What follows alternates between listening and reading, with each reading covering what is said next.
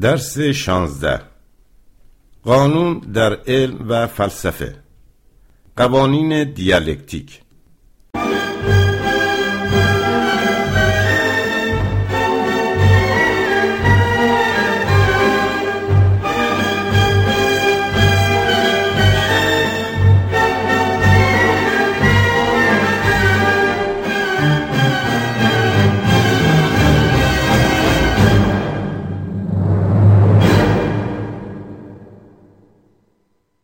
یک، هرگاه سنگی را پرتاب کنیم حتما و ضرورتاً و بدون استثناء این سنگ دوباره روی زمین می افتد.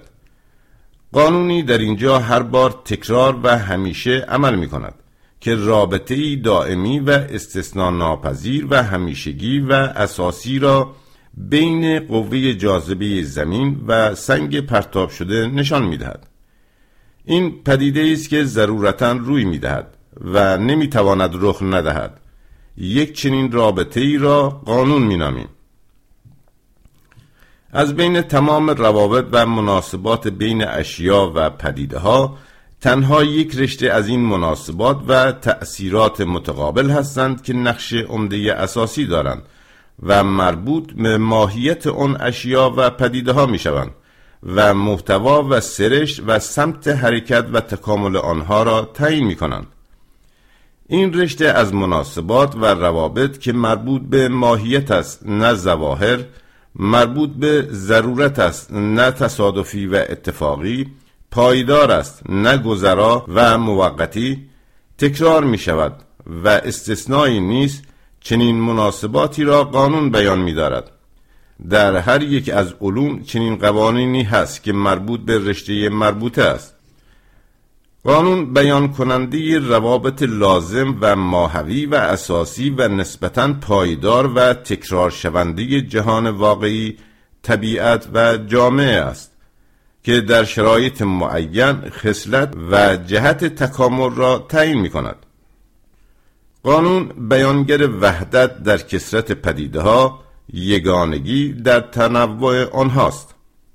مثلا قانون ارشمیدس مربوط به کلیه اجسامی است که در مایعی فرو برده شده باشند و در تمام این حالات عمومیت دارد و استثناء ندارد.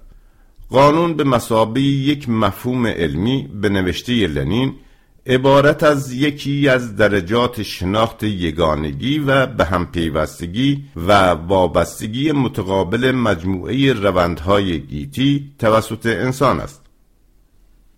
2. هرقدر گروه پدیده ها وسیع‌تر و متعددتر باشد، قانونی که مناسبات ضرور پایدار بین آنها را بیان می کند عمومی‌تر و در سطحی بالاتر است.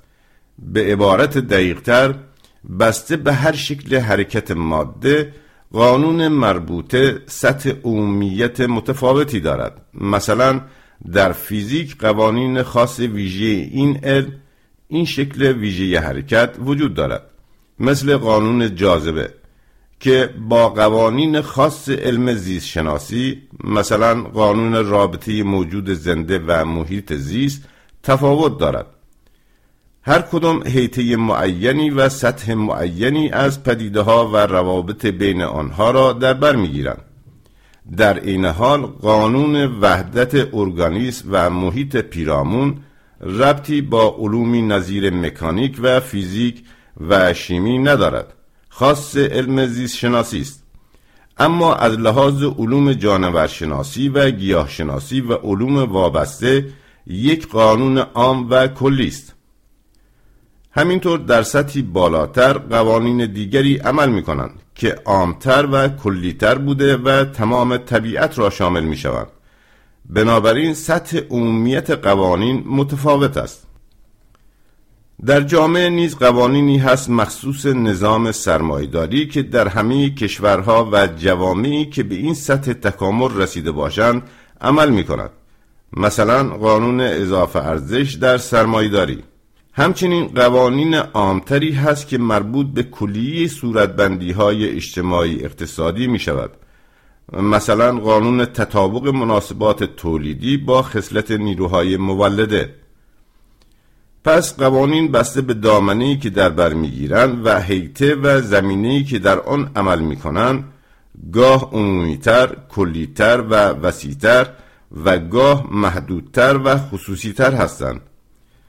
درباره درجه عمومیت قوانین باید خاطر نشان ساخت که تفاوت بین قوانین عمومی و خصوصی کاملا نسبی است. آنچه که یک قانون عمومی برای همه اجتماعات بشری در مرحله سرمایه‌داری شمرده می شود، به نسبت قوانینی که در تمام نظام‌های متکی بر استثمار صادق است، مثل قانون مبارزه طبقاتی، دارای حالت خاص است یا خصوصی است. قوانین کلی این نظام‌ها، بردهداری، فئودالیسم، سرمایه‌داری، به نسبت قوانین عام کلی اجتماعات بشری خصوصی است. قوانین عام سراسر اجتماع به نسبت قوانین عام دیالکتیک که سراسر طبیعت و اجتماع و تفکر را در بر می‌گیرند خصوصی است. قوانین عمومی و خصوصی یا عام و خاص یک مجموعه جدایی ناپذیر و به هم پیوسته یک سیستم قوانین را تشکیل می‌دهند. قوانین فلسفی دیالکتیک عامترین قوانین حرکت ماده را بیان می‌کنند.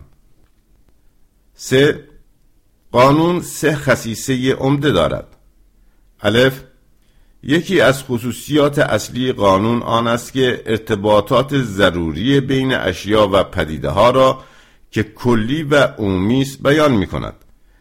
در شرایط معینی قانون اجباراً عمل می‌کند. هر وقت که شرایط معین در جریان تکامل وجود داشت، ارتباطات استوار و نسبتاً ثابت تکرار می شود و همین امر شالوده عینی عمل ضروری قانون و نتیجه ناگزیر و اجتناب ناپذیر عملکرد آن را نشان می دهد.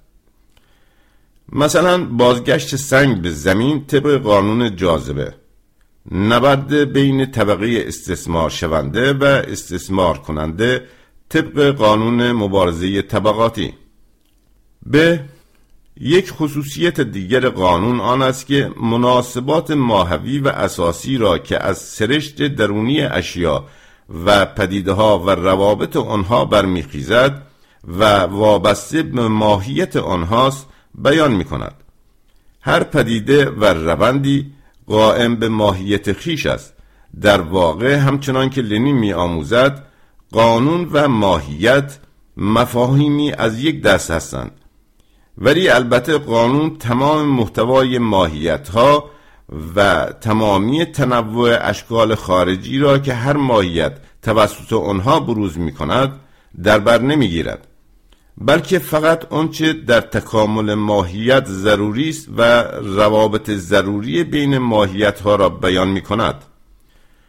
مثلا بین طبقه بهره‌کش و طبقه بهره‌ده انواع مناسبات اقتصادی و انسانی و اجتماعی و فرهنگی و غیره وجود دارد. قانون مبارزه طبقاتی مربوط به ماهیت و اساس مناسبات بین این دو طبقه است. جیم، خصلت دیگر قانون آن است که مناسبات تکرار شونده را که خود تظاهری از پایداری و ثبات نسبی مناسبات است بیان می کند. هر وقت که شرایط لازم جمع باشد، قانون هم عمل می کند و روابط مورد نظر تکرار می شود. مثلا هرگاه جسمی با سرعت 8 کیلومتر و نیم در ثانیه پرتاب شود، حتما به یک ماهواره زمین بدل خواهد شد و مدتی در مداری به دور زمین گردش خواهد کرد. هر وقت چنان سرعتی به دست آید، نتیجه هم به طور قانونمند تکرار خواهد شد. تکرار ثمره عمل قانون است. 4. برای قانون در کلیه علوم میتوان 4 وجه مشخصه قائل شد. الف، قوانین عینی هستند، یعنی مستقل از خواست و اراده ما وجود دارند. منتها شعور ما میتواند آنها را کشف و منعکس کند. قوانین طبیعی از هنگامی که طبیعت وجود داشته و قوانین اجتماع هم از هنگامی که جامعه بشری به وجود آمده. قوانین هر مرحله از هنگامی که اون مرحله حادث گشته وجود داشته و عمل کرده و می کنند. وجود قوانین وابسته به ذهن ما نیست. وقتی میگوییم قانون دارای سرشت عینی است، این بدان معناست که ما نمیتوانیم به دلخواه خود آن را بیافرینیم. پی بردن به قانون نتیجه یک روند طولانی تاریخ است. انسان ابتدایی هنوز از تصور وجود قانون و کشف آن بسیار دور بود. بعدها به تدریج و بر اثر پراتیک و تجربه زندگی بشر به وجود روابط ضرور و ماهوی و تکرار شونده بین اشیا و پدیده‌ها پی برد و شروع به کشف قوانین عینی کرد. کشف قوانین اعم از طبیعی یا اجتماعی یا قوانین عام فلسفی یک کار عظیم شناخت علمی و یک روند بغرنج سیر شعور ما به سوی درک ماهیت و ضرورت است. وجه مشخصی اساسی قانون محتوای عینی آن است. ب. عینی بودن قانون به معنای ناتوانی مطلق و عجز کامل انسان در برابر آن نیست. فعالیت آگاهانه انسان نقش عظیمی در عمل قوانین و استفاده از آن در طبیعت و جامعه دارد. نقش فعال انسان ناشی از شناخت قوانین عینی و تعیین وظایف و انتخاب وسایل و شیوه‌های نیل به هدف بر اساس این شناخت است. انسان نه علی رغم قوانین بلکه با شناخت قوانین و طرز عمل آنها میتواند به خاطر تند یا کند کردن عمل آنها و به خدمت گرفتن آنها کوشش کند. مثلا بر شالوده استفاده از قانون تبدیل انرژی مکانیکی من جمله ناشی از سقوط آب به انرژی برق ما به ساختن سد و ایجاد دریاچه مصنوعی برای ایجاد تفاوت سطح آب دست میزنیم. اگر انسان وجود قوانین عینی را نادیده بگیرد و علی رغم آنها عمل کند، محکوم به شکست و ناکامی خواهد شد. در اجتماع نیز در نبرد بین کهنه و نو که بر طبق قانون تکامل نو در آن پیروز می شود، مبارزه آگاهانه زحمتکشان، سازمان دادن این مبارزه و تجهیز توده ها پیروزی نو را تسریع کرده و عملی می سازد. اندیشه پردازان بورژوایی یا خصلت عینی قوانین را نفی می کنند یا نقش فعالیت آگاهانه و شناخت قوانین عینی را انکار می نمایند یا می کوشند ارتباط پدیده‌ها و روندها را توسط عوامل متعدد و علل پراکنده‌ای توضیح دهند تا در نتیجه وجود قانون ضروری ماهوی تکرار شونده را نفی کنند. مارکسیسم لنینیسم بر وجود قوانین عینی جهان مادی و همچنین امکان و ضرورت شناخت قوانین و به کار بردن آنها در فعالیت‌های پراتیک تکیه می‌کند. پ. وجه مشخصی دیگر قانون این است که قانون بیانگر خصلت ویژه و جهت تکامل است. چه در طبیعت و چه در جامعه، قانون همیشه سمت و جهتگیری کاملا معین تحول را نشان می‌دهد. عمل هر قانون ضرورتاً نتیجه معینی را به دنبال دارد، اگرچه شکل بروز و عمل قانون متفاوت است. مثلا قانون جاذبه جهت ناگزیر خط سیر حرکت سنگ را تعیین می‌کند. قوانین شیمیایی به طور حد ترکیبات مختلفی را که در شرایط معین بر اثر تأثیر مواد معین به وجود می‌آیند بیان می‌کنند. قانون مبارزه طبقاتی جهت اساسی تحول روابط بین طبقه بهره‌کش و بهره‌ده را نشان می‌دهد که اگرچه در شرایط مختلف اشکال مختلف به خود می‌گیرد و به انواع گوناگون عمل می‌کند، ولی همواره نتیجه معین اجتماعی را به بار می‌آورد. تا زمانی که قوانین را نشناخته‌ایم، به راز این تحول و سمت آن پی نخواهیم برد. عمل قانون بر ما مجهول بوده و شکل بروز قانون خود به خودی خارج از نظارت و غیر قابل پیش بینی است. وجه مشخصی دیگر قانون آن است که هر قانونی تنها هنگامی عمل می کند که شرایط معین گرد آمده باشد. شرایط عبارتند از عواملی که حضور آنها برای پیدایش و تکامل پدیده‌ها و روندهای مربوطه ضرور است. مثلا برای اینکه قانون ترکیب شیمیایی عمل کند باید فلان درجه حرارت و فلان میزان معین فشار وجود داشته باشد. بدون یک کاتالیزور یا شرایط معین برخی از فعل و انفعالات شیمیایی انجام نمیگیرند. هر تغییری در شرایط معین موجب تغییر خصلت و تظاهر قانون می شود.